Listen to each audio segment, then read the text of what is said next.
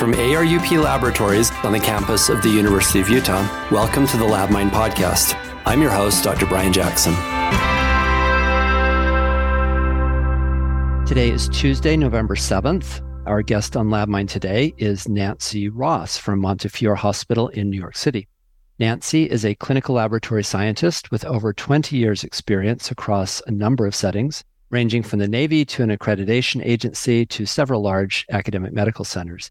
She's currently Assistant Director of Clinical Pathology and Quality at the Montefiore Medical System, as well as the founder of Improov, a laboratory consulting company. Nancy Ross, welcome to LabMind. Thank you so much for having me. I'm happy to be here. So one thing that is distinctive about you is your background. You've worked for a really wide range of extremely different organizations. You started your career in the Navy. You later worked for COLA, the accreditation agency, biotech company, at least 2 different large academic labs, and you also have your consulting company as well. What has working across this wide range of different types of organizations taught you about quality that you might not have learned if you'd only been at one of them your whole career? I think what I've learned from working in different lab environments is how quality and performance improvement are really at the core of leading a laboratory towards excellence. For me, it all started in the Navy as a sailor. Was assigned right out of school to a Navy clinic that was extremely busy. And there was a brand new lieutenant who had been assigned as the lab director and given a mandate to make sure that this laboratory became CAP certified. So we had to do everything we could to shape this laboratory up to pass its first CAP inspection. I was recruited in that effort. I was the lieutenant's assistant to make sure that all the quality standards were met. I think that made an impression on me, especially right out of school, in terms of what quality means and all the components that need to be in place for a well-run laboratory. How did your inspection go? The inspection went well. We actually passed with flying colors. It took a lot of work and a lot of effort. It was a really successful experience. And I think what some people might not know is laboratories in the military, they can operate under a DoD or Department of Defense qualification. So you don't have to be accredited. So this laboratory had been in operation for years, and yet it had never had an inspection from an accreditation agency. So it took a lot of work, but we did pass the inspection. So just out of curiosity, what was the motivation for this? I think it was both from the lieutenant, and then also this laboratory was really key for this clinic. This clinic was located off the coast of Virginia, and it served all the ships off the port. So it was a really busy clinic, a lot of emergencies, a lot of physicals, etc. So the laboratory was really key in making sure that this clinic was operational and efficient. It's great to hear that healthcare leaders appreciate the role of laboratory quality in that larger picture. It's not just about the laboratory, it's really about the clinical operations and everything going well on the clinical side.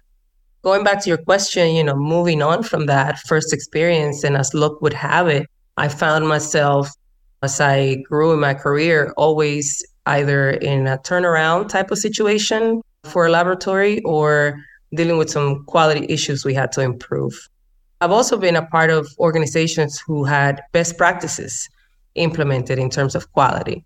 A lot of training for supervisors and managers in terms of process improvement tools, Kaizen events, process mapping, etc. And so I think that has provided me with a really wide perspective about quality, and I understand the impact when laboratories have good quality systems in place and when they don't.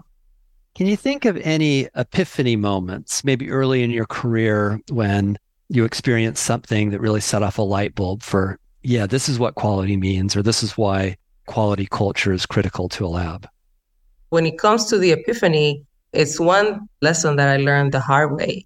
As a brand new manager, I was at a lab where there had been gaps in leadership and management prior to me arriving there. And one of the first things I do when I get familiar with a lab is look at the previous inspection report. For this particular lab, there were many citations that, due to the gap in management, had not been corrected. The upcoming inspection was less than a year away, and I became concerned not only about the citations that had not been corrected, but what else had been going on, in the last couple of years that I was not aware of. And so I became very focused on making sure that we would not only pass the upcoming inspection, but do so with flying colors. I was on a mission to identify broken processes, make changes, and ensure that we checked all the boxes on the regulatory checklist. And just for context, a lot of the staff in this laboratory had been there for many years. They knew each other, they knew each other's kids. Some people had been there almost 20 years. And so you can only imagine it was very disruptive when I came in with this plan and this mission. If we fast forward to the end, we did pass our inspection, but also engagement was really important for this organization. And right around that time, there was an employee survey. My staff utilized that survey to actually express how low morale had been in the lab over the last year. And they called me out by name as the reason why. And so I had failed to see that while I was trying to ensure that we passed this inspection, that whole process had created a stressful environment for everyone. They didn't quite understand my approach, urgency, and they were certainly not very engaged in that process. I was floored. I really cared about them. I was really passionate about lab quality and regulatory compliance. So I wanted to make sure that the laboratory was going to do really well.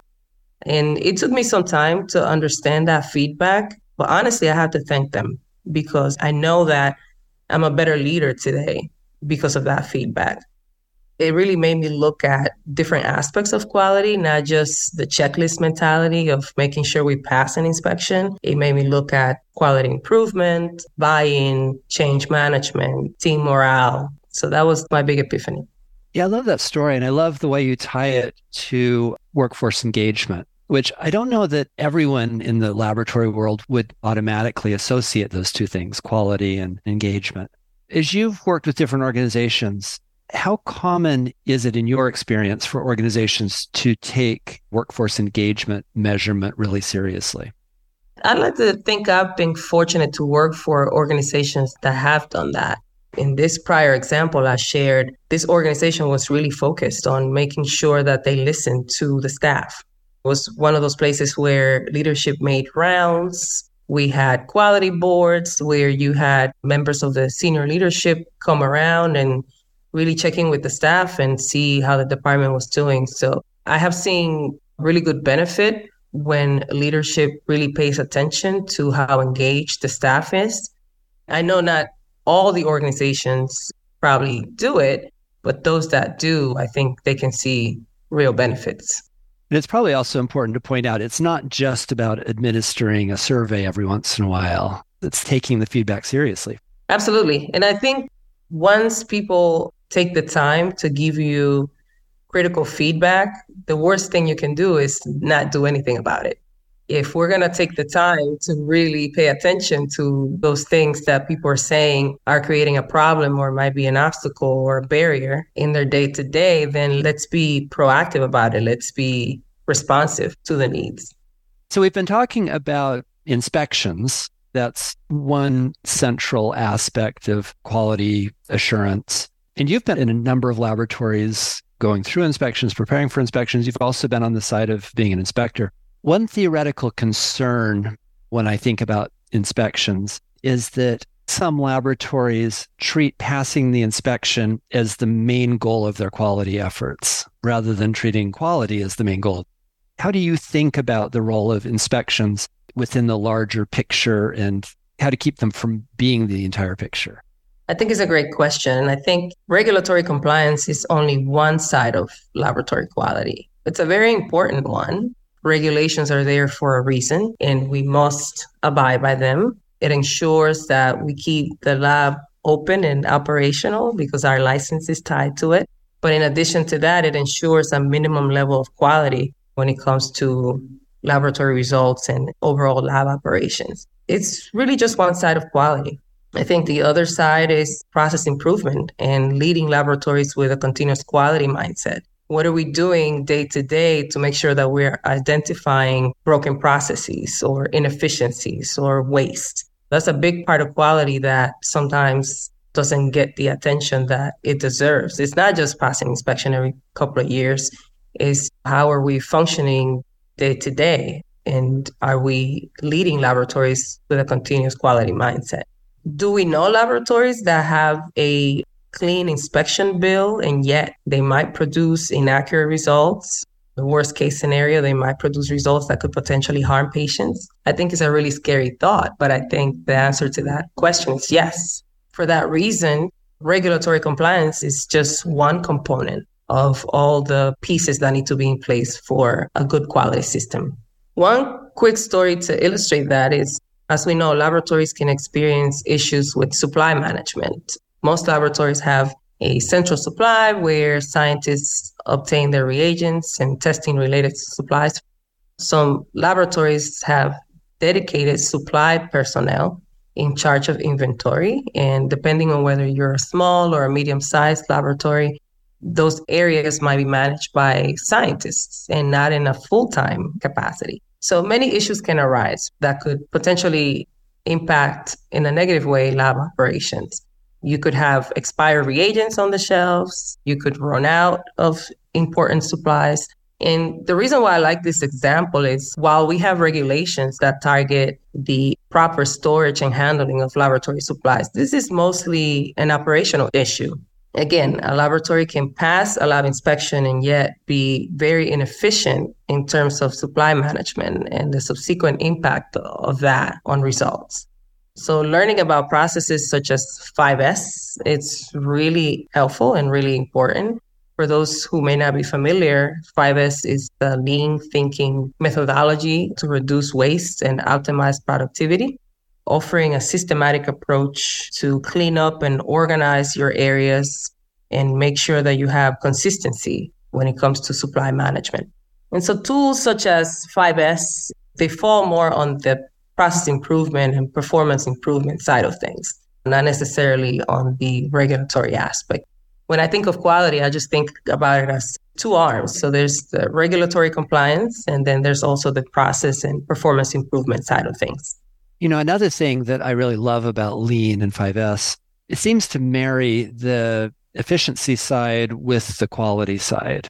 I remember many, many years ago at ARUP, when I was quite new, one of the senior quality managers loaned me a book on the Toyota production system. And at the time I was thinking, well, this is great, but this is just all about efficiency and cost savings. By the time I got through the book, I realized how the two things went hand in hand.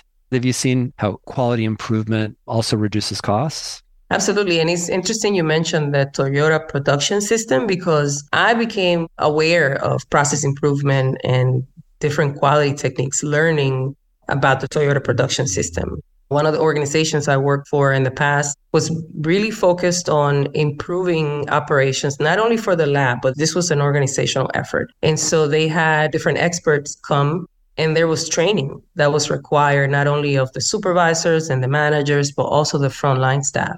These are the stories they shared. They talked about the success of the Toyota production system in different industries. And when that was applied to healthcare, some of the benefits that we saw there. And I was fascinated by the different tools that they talked about, process mapping, mistake proofing. And I began to see how a lot of those concepts really applied to what we do in the laboratory. When we spoke earlier, another thing that you said was something to the effect that you think managers should be spending 70% of their time on quality. This really struck me because being a manager in a laboratory is a busy job. Their days are quite full of activities. So what does it mean in day-to-day practice to be spending 2/3 of your time on quality? Yes. And, I wish I could take credit for that. I think it actually was an article I came across from the Harvard Business Review. So this was an article that wasn't specific to laboratories. It was management in general. Right. Okay. Correct. But, it made a lot of sense to me, and it made me think of the benefits of such an approach in the laboratory. Focusing more on the performance improvement aspect, most of your time should really be devoted to that. And one example that comes to mind is maybe you're leading a busy department and experiencing constant instrumentation issues. Imagine the stress that can produce, the inefficiencies associated with it, staff burnout, the impact to patients, the impact to the organization, et cetera. And if we look at that from the performance improvement side of things, Are we looking at perhaps the number of tickets or service calls that have been generated over the last 6 months? Are we looking at life expectancy for these instruments? Are we making sure that the instruments are performing according to the uptime guarantee that the vendors should be held to? Or perhaps do you have a group of really inexperienced scientists and maybe this is more of a training issue that you have? So I think this is where a manager should really spend most of the time, is really forecasting, anticipating, and really looking at patterns and identifying issues at the core. Do you think that what you just said applies to frontline supervisors as well? Absolutely. I think it applies to anyone that has a leadership role within the lab. If you have direct reports or you have a department you oversee, this is the level of mindset that I expect of my supervisors and my managers. Are we just keeping the wheels turning, or are we really looking at patterns? Are we identifying what is the real issue here? Are we implementing what I call band-aids or solutions that don't really work long term? Or are we doing a deep dive and really implementing solutions that make sense? The reason I ask my question is, in my observation, being a frontline supervisor, it seems to me to be the hardest job in the laboratory. For one thing, you've got folks for whom this is their first managerial role, but there's so much to do just keeping the wheels on. I've definitely seen some supervisors who I thought were really strong, really capable, incredibly organized, great communication skills, just looked like they had the whole package. But in some cases, I've seen these folks be so all consumed with keeping the wheels on that either they burn out or the problems that they inherit from their predecessor, like you say, just get band-aided. So when you promote a new supervisor, and this is their first time in the role, what are the main messages that you give them in terms of your expectations for them? Yes, I do believe that supervisors have a really difficult position. They're responsible for a lot. And, in terms of expectations, just speaking candidly, it's more about building a relationship with them. It's about providing guidance and the coaching that they need. One of the things I do is set up one-on-ones with them almost every other day at the beginning. And then that frequency kind of lessens as we go. But I want to make sure that they feel comfortable. I want to make sure that we keep in touch on the things that might be challenging to them in their new role. One of the things I think about often is that whether you're a supervisor or a manager who gets promoted, some of the technical expertise that we had on the bench might not really be helpful to deal with some of the challenges that we're going to encounter in this new role, whether that is having difficult conversations with the staff, handling disciplinary actions. It might be complaints from physicians, demands from the hospital if your laboratory is embedded in a hospital. So a lot of what I do is coaching around some of the soft skills and management skills that they will need in order to be successful. So within that coaching, it sounds like you're encouraging them to spend a significant portion of their energy and their mental effort thinking about improvement, which would be very different than if you were in more of a punitive managerial role of keep these wheels running or else, which really doesn't give as much time to think about the quality improvement. I would argue, that approach is not really effective. Going on and what are we doing to improve it and make sure that this doesn't happen again? Those are some of the questions I'm always asking my staff. What is the true issue? Do we have a training issue? Do we have a communication issue? Is it a resource issue? Is the workflow efficient? Do we have to streamline anything? Or maybe we have to train people again, whatever it may be. The first thing is we have to make sure we truly understand what the problem is. Can't really implement solutions that work if you don't really know what the issue is. So a few minutes ago, you were talking about the impact of morale and engagement on quality. Does quality also impact morale and engagement? If you've got a really good quality culture and people are really engaged in the quality side, does that make them more engaged in their jobs in general? So I think this is a really interesting question. And when I think about quality and engagement, I sort of think they have a direct relationship.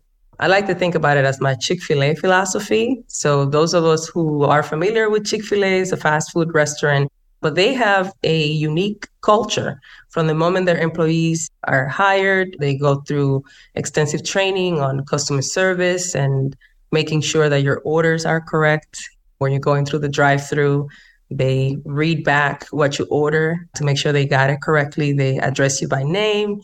They treat you with courtesy. And so even though obviously Chick-fil-A and the laboratory, two different industries, it does make me think about the lab, right? So an engaged staff in the laboratory will produce higher quality results. There's better communication. People are happier in the workplace. They are more productive. When there are issues that are impacting the work, people tend to like to work in teams and address those issues. So bringing up Chick-fil-A is interesting. A big part of what you're talking about is customer service. And I'm not sure that customer service always comes to top of mind when people are thinking about quality in the laboratory. I will say in my own career, I've been very close to the customer service groups at ARUP. And so I feel like I've gained some appreciation for how they really are integral to the overall quality of the lab. But I'm not sure everyone thinks about it that way. So how do you think about customer service and how that ties into this larger picture of laboratory quality? So the ASQ definition of quality talks about satisfying stated or implied needs for the customer. And I think it's very important for us in the laboratory to be reminded that we are one link in the healthcare value chain. So we're one of the service lines, one of the departments, and we're all interconnected with the same goal, to serve patients.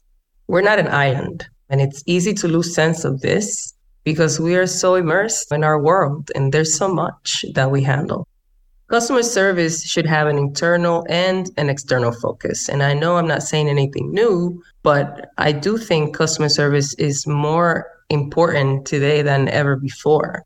It's part of the culture these days to not only obtain service, but also worry about the experience of the customer while obtaining that service. And we have to understand that the internal customer service that is experienced within the team does impact the results and the delivery of what we do in the laboratory. So much of the laboratory is pre-analytic and or post-analytic. And I don't know how a laboratory could possibly improve those areas if you don't have really, really good communication with their clinical stakeholders.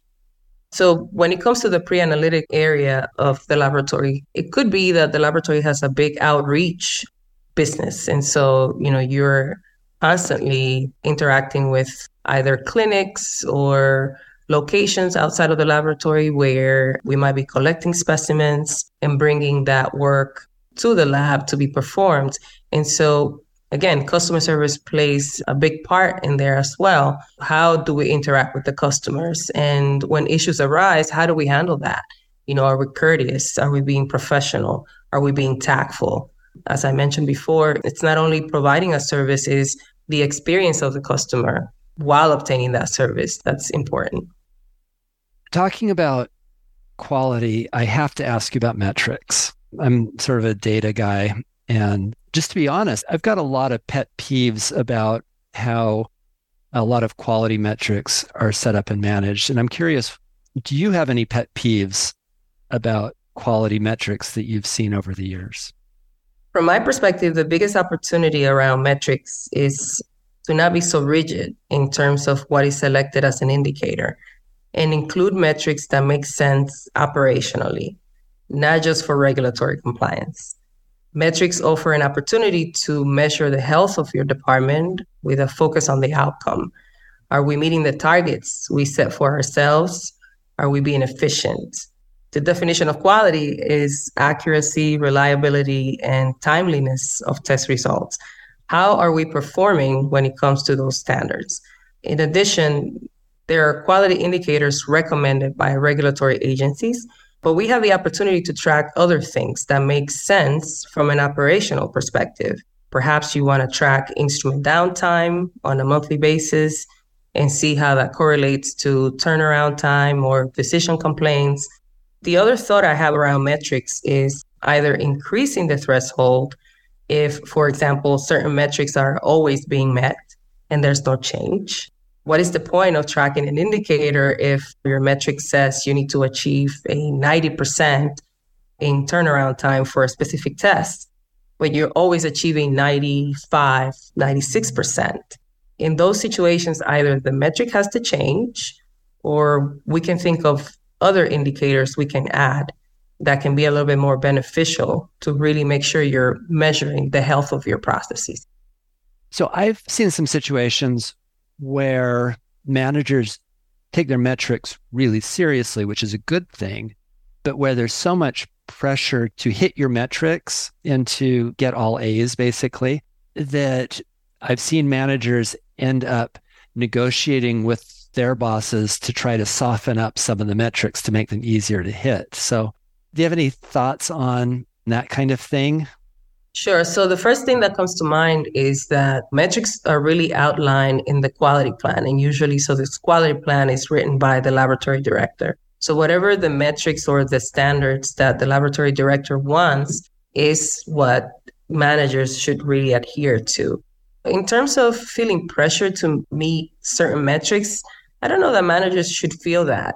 The processes are never perfect. We have many things that happen from day to day, whether that's being short-staffed, instrument downtime, maybe changes in the volume of the testing that comes in and out. Instead of focusing on wanting the metrics to be perfect, just look at them as a true reflection of what's going on in your lab. And then the thinking should be, if we are identifying patterns within that, what can we do to improve the health of our processes? Or let's say if you're not meeting your turnaround time consistently for a specific department, what are the factors that are contributing to that? Metrics are there to really inform us of what's going on and then prompt some kind of action towards improving a process. So this strikes me as a really important point. You're talking about not just measurement as an evaluation, but measurement as a learning tool.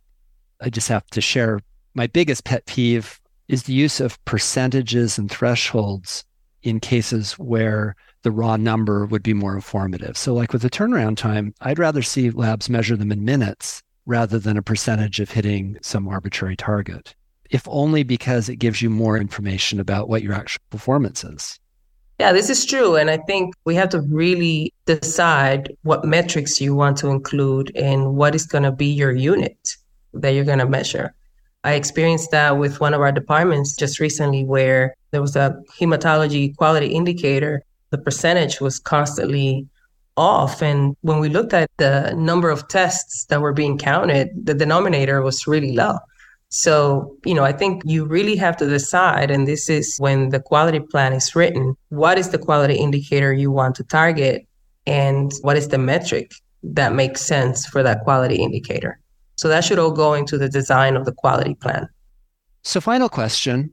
I feel like we've been talking within a laboratory perspective, but what if a non-laboratorian happens to be listening to this episode? So maybe a hospital administrator, maybe a nurse, physician, some stakeholder of the lab. What message would you hope that they would take home from this conversation? So I would think that the takeaway message here is the importance of quality when it comes to laboratory results and patient care. Laboratories are a key player in making sure that patients are taken care of, regardless of the setting that you're in. And a big part of that is the culture that's created within the laboratory. Are people engaged? Are we looking to just satisfy regulatory compliance versus really looking at our processes, engaging our people, and having a continuous quality mindset every day to make sure that we're identifying inefficiencies and broken processes, all with a desire to eradicate sources of error. And ultimately, that benefits not only the staff, but most importantly, the patients. All right, Nancy Ross, thank you so much for being on LabMind today. Thank you so much for having me. LabMind is sponsored by ARUP Laboratories, a not-for-profit enterprise of the University of Utah and its Department of Pathology. Our producer is Cherie Peterson, with audio engineering by Mateo Del Monte. You can also find other LabMind episodes at arup.utah.edu, along with an extensive video lecture library.